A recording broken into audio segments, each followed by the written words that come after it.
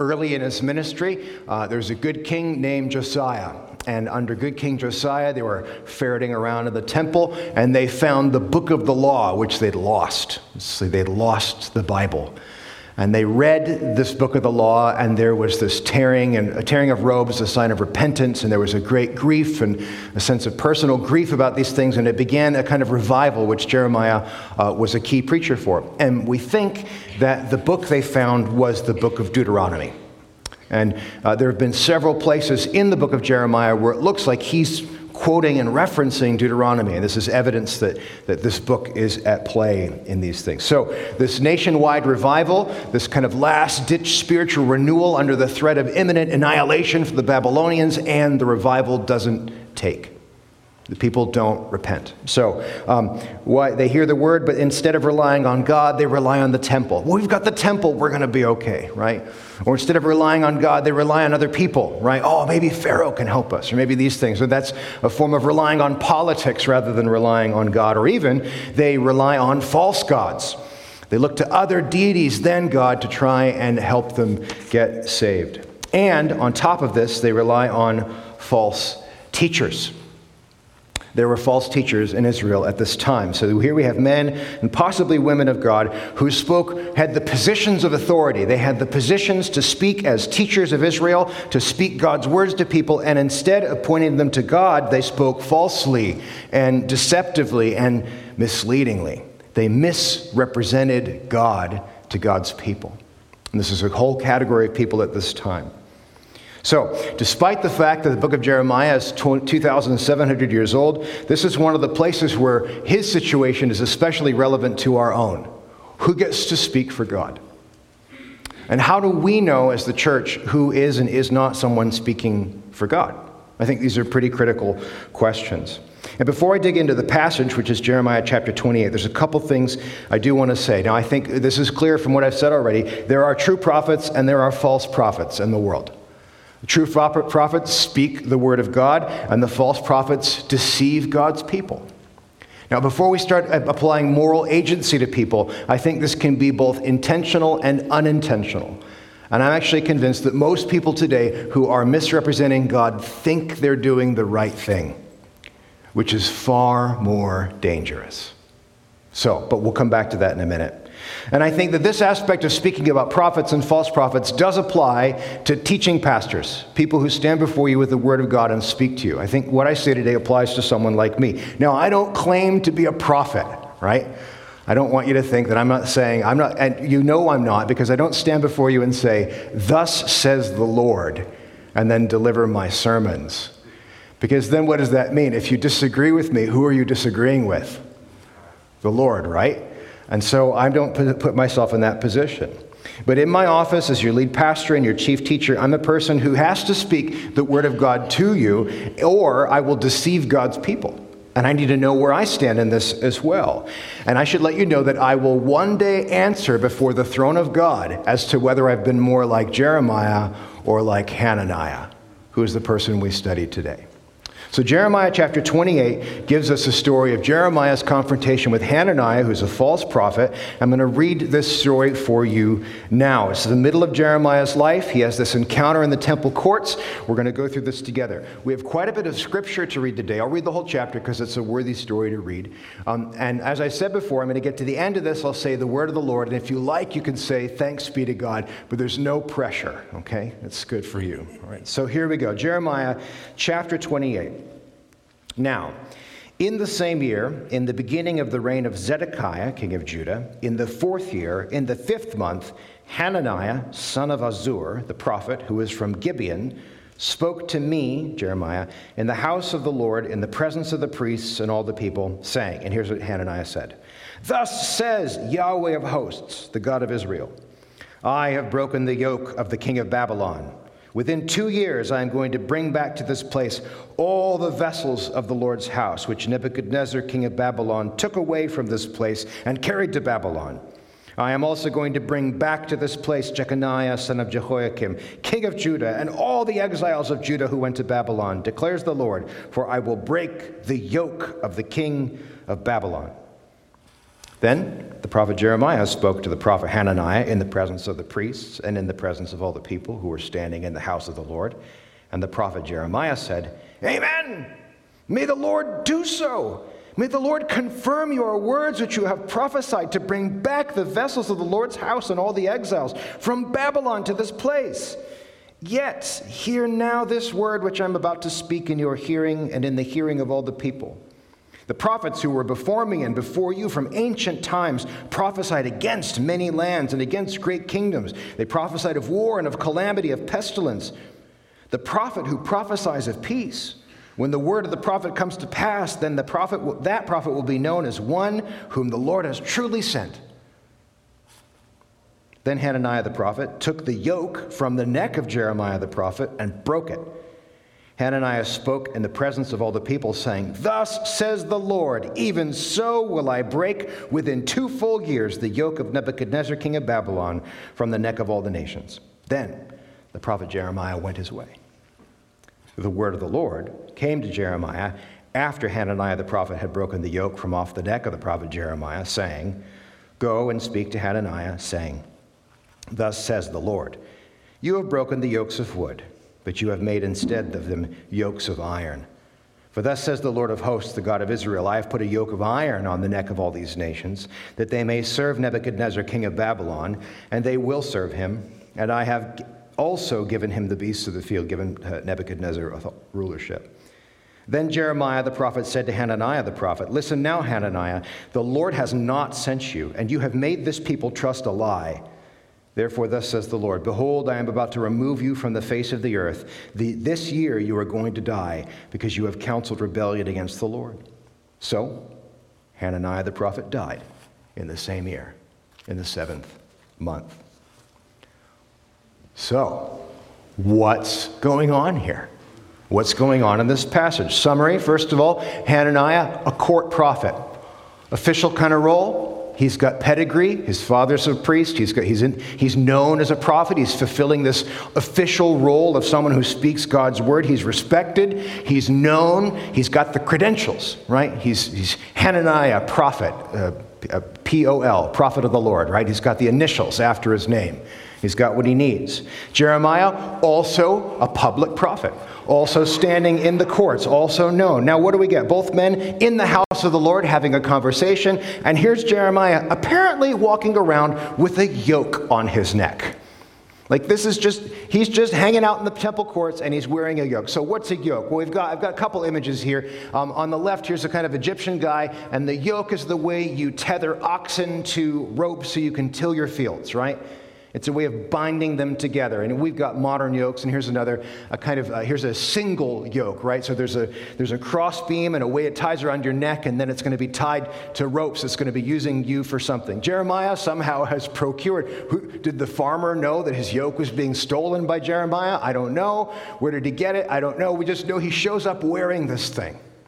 And here's Jeremiah walking around very dramatically with this wooden yoke on his neck. Now, it becomes a symbol, biblically and historically, of slavery and of oppression.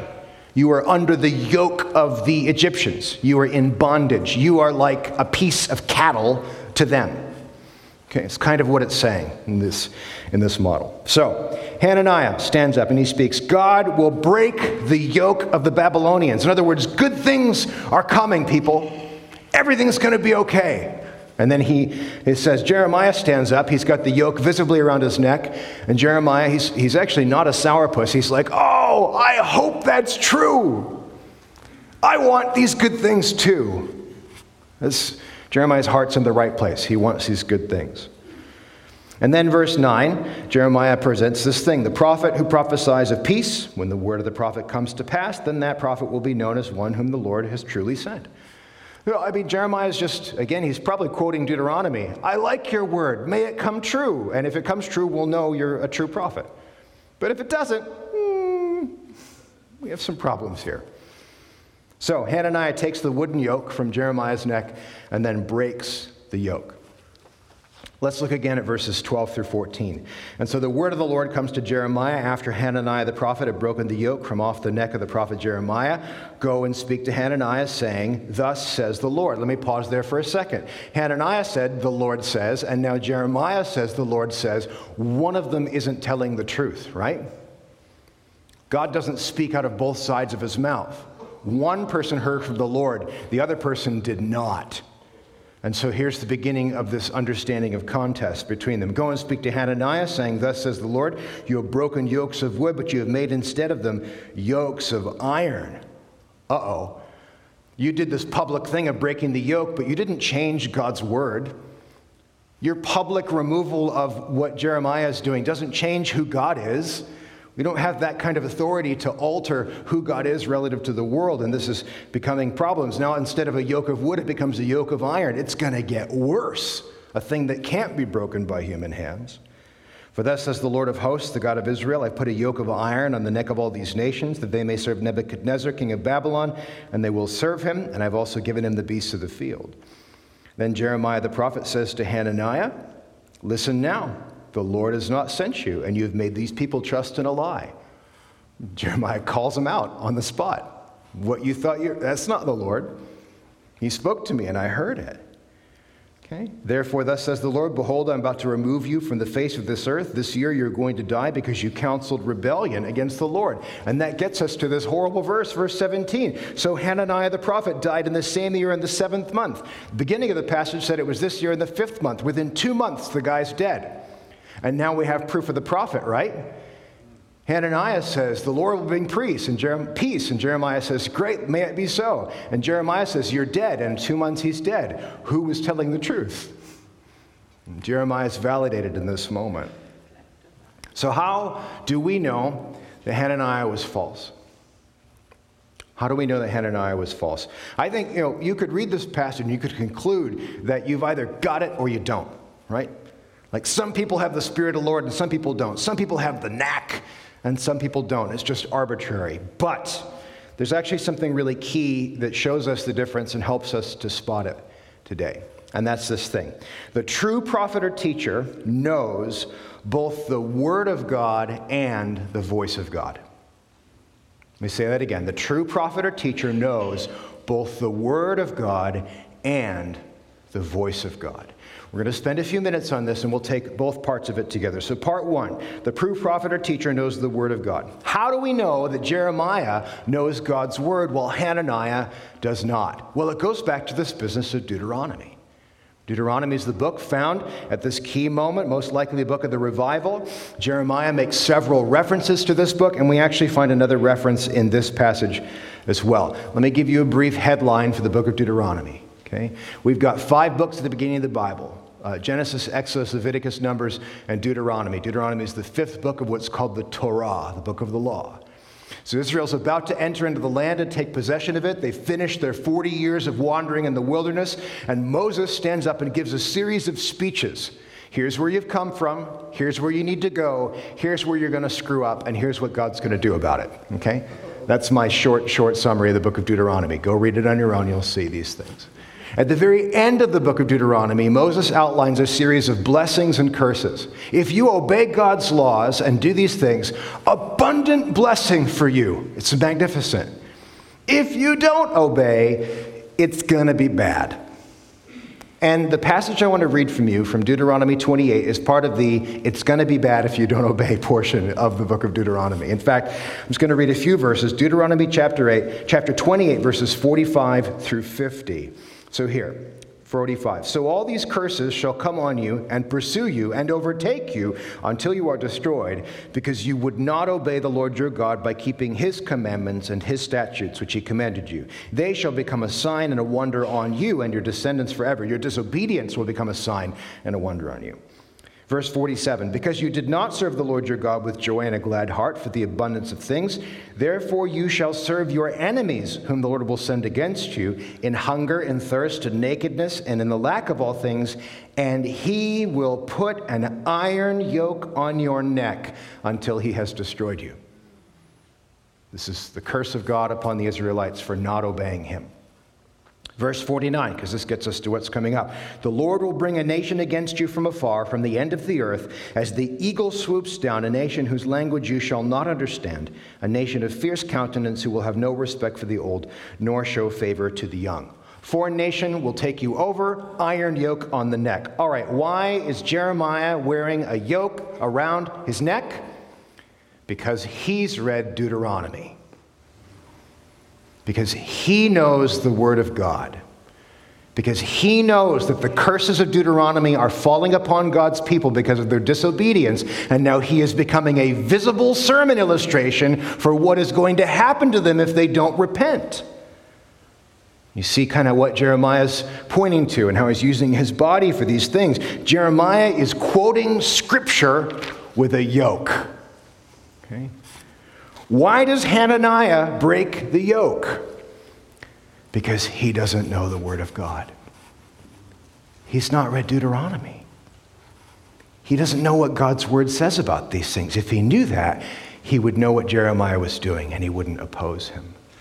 So Hananiah's actions reveals that he is ignorant of the Word of God, although he claims to be a prophet of God. So that's part one. Prophet, the true prophet, knows both the Word of God, and then the second part is the true prophet knows the voice of God. Jeremiah and Hananiah both speak with a prophetic formula. Thus says Yahweh, the Lord of hosts. Thus says the Lord. Only one of the two men actually knows the sound of God's voice. Hananiah claims to speak for God, but he doesn't actually know God's voice. Jeremiah claims to speak for God, and he does know God's voice. Now, God, in some parts of the book, God comes to Jeremiah in dreams. He has a dream, and he's heard from the Lord. In other parts, he may have some visions. What do you see? He sees things, and things go on. Or maybe an insight, or maybe there's a sense of spiritual pressure upon Jeremiah. We actually see this in a brilliant passage, Jeremiah chapter 20, verse 9, a very famous passage. He's feeling actually quite frustrated with God in this passage because the Word of God makes him an enemy of everyone. He's kind of mad. God, every time I speak your word, people hate me. Arrgh! And I kind of want to stop talking because it irritates me that everyone hates me. But if I try to stop talking, he says, but if I say I will not remember him, I'll use clenched teeth to get the image. I will not remember him or speak his name anymore. Then my heart becomes like a burning fire shut up in my bones, and I am weary of holding it in, and I cannot endure it. The voice of God is so deeply inside me that I can't shut up about it. Like, you're going to burn me up if I don't talk the way you've asked me to talk. So Jeremiah has a very vivid sense of experiences, not just one thing, but multiple things showing him who God is. And however Jeremiah knows it, he can testify to the fact that he has a lived experience of hearing from the Lord. He knows the voice of God. And he knows the Word of God, which is why he's a true prophet. Now, the true prophet is a teacher who knows the Word of God and the voice of God. What does that mean for false teachers, false prophets? Well, I think broadly speaking, there's three kinds. There's three kinds of these. So, one kind, the first kind, they want to speak for the voice of God without knowing God's Word. They want to speak for God, but they don't know the Word of God. They speak with pastoral and spiritual authority, but their words violate the Scriptures. They want to break the yoke, and they don't know why the yoke is there. And this is trouble. Now, many of these may be familiar with you. This can be messages that are culturally popular, culturally very relevant. I'm sure that Hananiah's message about the return of exiles from Babylon and the removal of oppression, that was good news that people wanted to hear, but it wasn't the Word of God for those people. What you'll find is that some of these modern teachers who do this, they'll take one part of the book and they'll ignore the rest, right? Remember a few weeks ago, maybe a few months ago now, we talked about Marcion. He liked the New Testament but hated the Jewish Old Testament, tried to toss out half the Bible. He's a heretic. We can't do that. We can't pick and choose the parts we want. Or you'll hear people say, hey, New Testament, all about love. All that law and holiness stuff, none of it matters. I think I would ask myself, are you trying to break the yoke there? Are you sure you're confident speaking about the Word of God in that way? And I could go on and give you examples of how I think this is, but I don't think the examples are the point this morning. The point is to teach you how to be attentive to these things. Okay?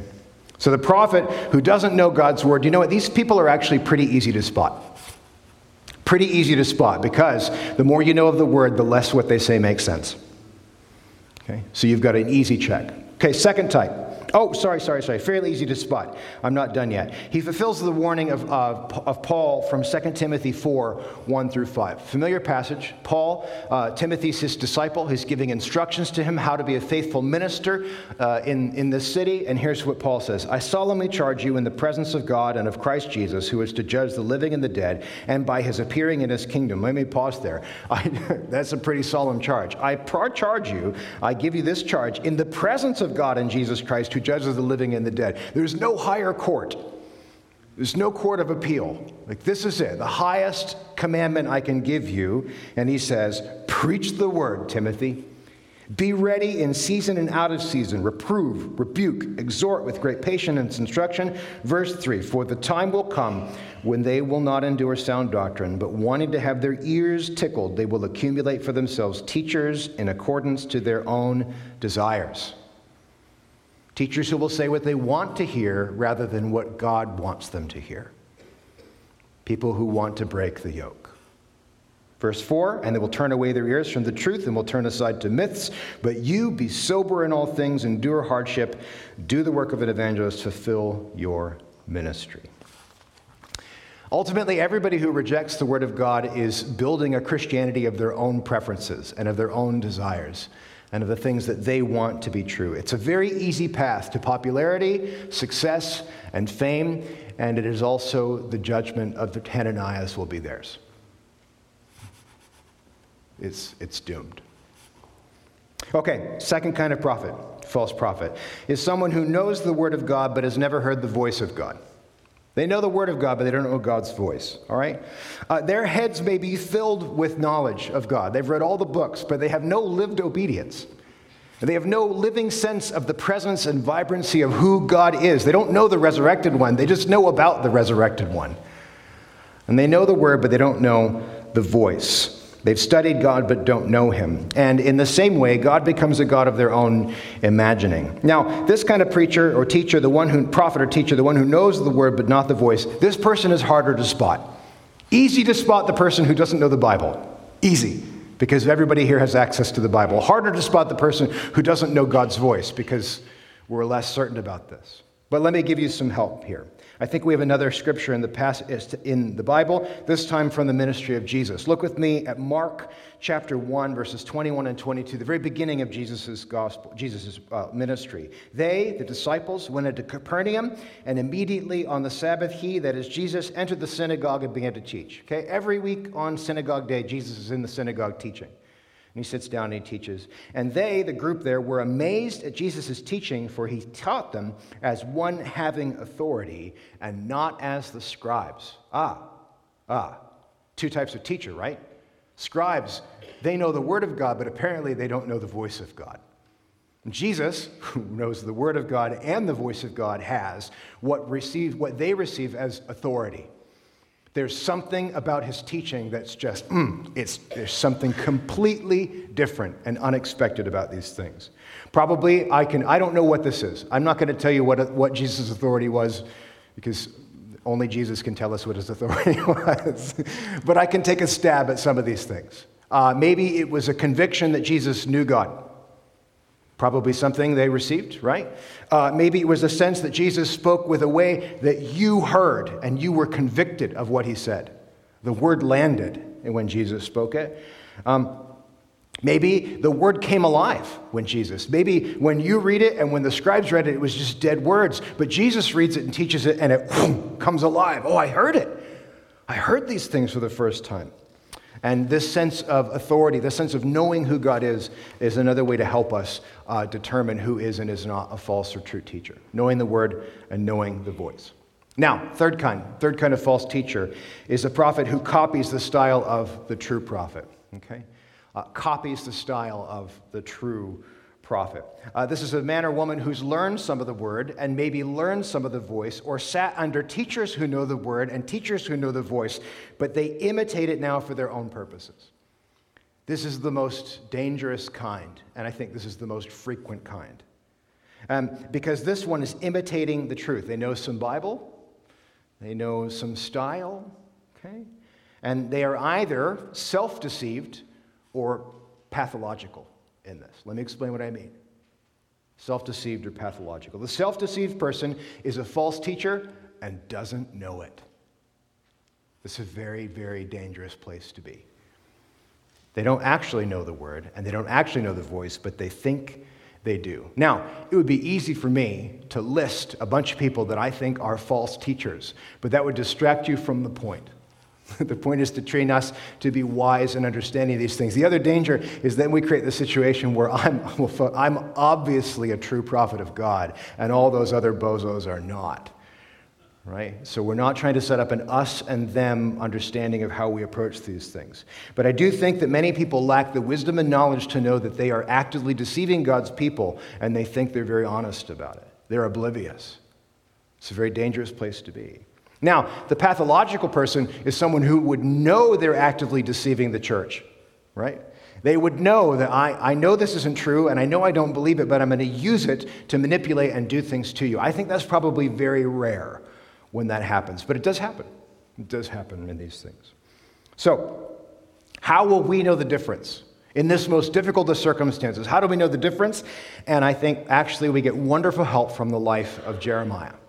If we look at his life and his character, we can begin to determine some ways to determine who is and is not a false teacher. And actually, this is one of the books I'd like to write one day. When I sit through the book of Jeremiah and I read through it, I feel like there are a series of very critical words that need to be spoken to preachers. Anyone who opens the Word of God needs to study Jeremiah to learn how to be faithful in approaching the Word of God. Now, and I'm going to pull 2 or 3 brief points out of that book to come and share them with you now. So number 1, how do we know? The true teacher prioritizes God's Word over his or her personal comfort. That's the first thing you should know. The true teacher will prioritize the Word of God over his or her personal comfort. How do we see this in the book of Jeremiah? Here, the passage, Jeremiah chapter 1. This is from Jeremiah's call, when God calls into ministry. And here's what God says. Now, gird up your loins and arise, and speak to them all which I command you. Do not be dismayed before them, the people, or I will dismay you before them. Now behold, I have made you today as a fortified city, as a pillar of iron, and as walls of bronze against the whole land, to the kings of Judah, to its princes, to its priests, and to the people of the land. They will fight against you, but they will not overcome you. For I am with you to deliver you, declares the Lord. Now Jeremiah's call puts him in considerable danger. His own family will try to kill him. Kings and powers will try to kill him. People will bandy around with his life. He'll be abandoned by his friends. He'll be left to die in certain places. We'll talk about these passages soon. Jeremiah's call puts him in considerable danger. But what does he have to do? He has to prioritize the Word of God, the faithfulness to the message, over his comfort. All right? Even if it's my death, I'll stay faithful to the Word. It's a powerful change. They will fight against you, but they will not overcome you. Similar passage. Jeremiah chapter 20, verses 7 through 9. We just read verse 9 earlier, but let me give you a few more things. Here's Jeremiah a little bit upset. O Lord, you've deceived me, and I was deceived. You have overcome me and prevailed. I have become a laughing stock all day long. Everyone mocks me. For each time I speak, I cry aloud, I proclaim violence and destruction, because for me the word of the Lord has resulted in reproach and derision all day long. Now, here's the good news. Jeremiah faithfully declared God's word, and Jeremiah also faithfully said, God, I don't like it.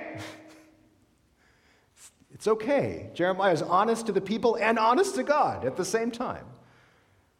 But putting God's word first meant that Jeremiah became a laughingstock, meant that people turned against him. And then he says, but if I say I will not remember him or speak anymore in his name, then in my heart it becomes like a burning fire shut up in my bones. And I am weary of holding it in, and I cannot endure it. I'll keep speaking. I can't not speak. The focus is on God.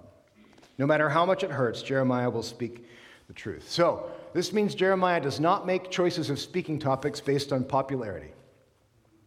He does not make choices based on what he thinks people need to hear, based on his estimation. Doesn't make choices based on what he thinks they want to hear. He chooses what to say based on his convictions regarding the word and the voice. That's how he chooses what to say. If he knew only the word, he would lack the conviction to face pain. If he knew only the voice, he'd wonder if it was really God speaking. Is this God speaking, or am I hearing voices? Right? But because he has both, he can speak with the power and confidence, even in the most troubling of situations. Here's one of those situations right now, chapter 21, verses 11 and 12. He has to go before the kings and say these words. Then say to the household of the king of Judah, hear the word of the Lord, O house of David. Hey, administer justice every morning. Deliver the person who's been robbed from the power of his oppressor, that my wrath may not go forth like fire and burn with none to extinguish it because of the evil of their deeds. Now he, in other words, go before the king, go before the powers and authorities, the people who have the capacity to make your life miserable, and call them out for their junk. If you don't know the word and the voice, you will never be able to stand before kings and emperors and call them out in that way. And Jeremiah's convictions come from that dual knowledge. Okay, second reason, second way we can determine a false or true teacher. The true teacher, number 2, looks for feedback from the Almighty and not man. Okay? Almighty and not man. I could have written people, but it doesn't sound as nice. Almighty and man. Okay, so I chose the alliteration. Forgive me for choosing alliteration. Listen with me for Jeremiah chapter 15. Verses 15 through 20. And the first verses are Jeremiah's prayer, this first screen. The second verses are God's response to him. Okay? Feedback from the Almighty and not man. Jeremiah's prayer. You who know, O Lord, remember me and take notice of me, and take vengeance for me on my persecutors. Do not, in view of your patience, take me away. Know that for your sake I endure reproach. Your words were found, and I ate them. And your words became for me a joy and the delight of my heart. For I have been called by your name. His name is Jeremiah. The name Yahweh is tied into his name. I have been called by your name. O Lord God of hosts, I did not sit in the circle of merrymakers, nor did I exult because of your hand upon me. I sat alone, for you filled me with indignation. Why has my pain been perpetual and my wound incurable, refusing to be healed? Will you indeed be to me like a deceptive stream with water that is unreliable? I'm tired, God. Help me out. Verse 19, God responds, therefore, thus says the Lord, if you return, then I will restore you. Before me you will stand, and if you extract the precious from the worthless, you will become my spokesman. Key verse, they for their part may turn to you, but as for you, you must not turn to them. Who are you getting your feedback from? They may turn to you, but you must not turn to them. Verse 20, then I will make you to this people a fortified wall of bronze, and though they fight against you, they will not prevail over you. For I am with you to save you and deliver you, declares the Lord. So I will deliver you from the hand of the wicked, and I will redeem you from the grasp of the violent. Okay. They may turn to you, but you must not turn to them. You may get a following, but that's not what matters. You may become popular, but that's not what matters. You may make a lot of money, but that's not what matters. You may make a ton of converts, but that's not what matters. The only feedback that matters is the feedback that comes from God Almighty. In the words of the parable of the talents in Matthew 25:21, the words we're looking for are, well done, good and faithful servant. That's it. That's the feedback the faithful teacher wants. Final test for true and false teachers. Ready? The true teacher points you towards the teacher. The true teacher points you towards the teacher. You know, the yoke in Scripture shows up one more critical time in Scripture, a passage I think you're probably familiar with. It's Matthew chapter 18, verses 28 to 30. Jesus, in his Jeremiah fashion, is calling out the cities around him to talk about them to repent, the woes on them for not repenting. At the end of that message, he says, come to me, all who are weary and heavy laden, and I will give you rest. Take my yoke upon you and learn from me, for I am gentle and humble in heart, and you will find rest for your souls. Seek after the ancient paths, and you will find rest for your souls. For my yoke is easy and my burden is light.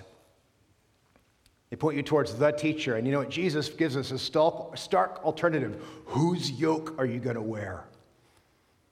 You have a choice of yokes, right? The yoke of judgment or the yoke of grace with Jesus. The yoke of disobedience or the yoke of partnership with the King. A yoke of slavery or the yoke of rest.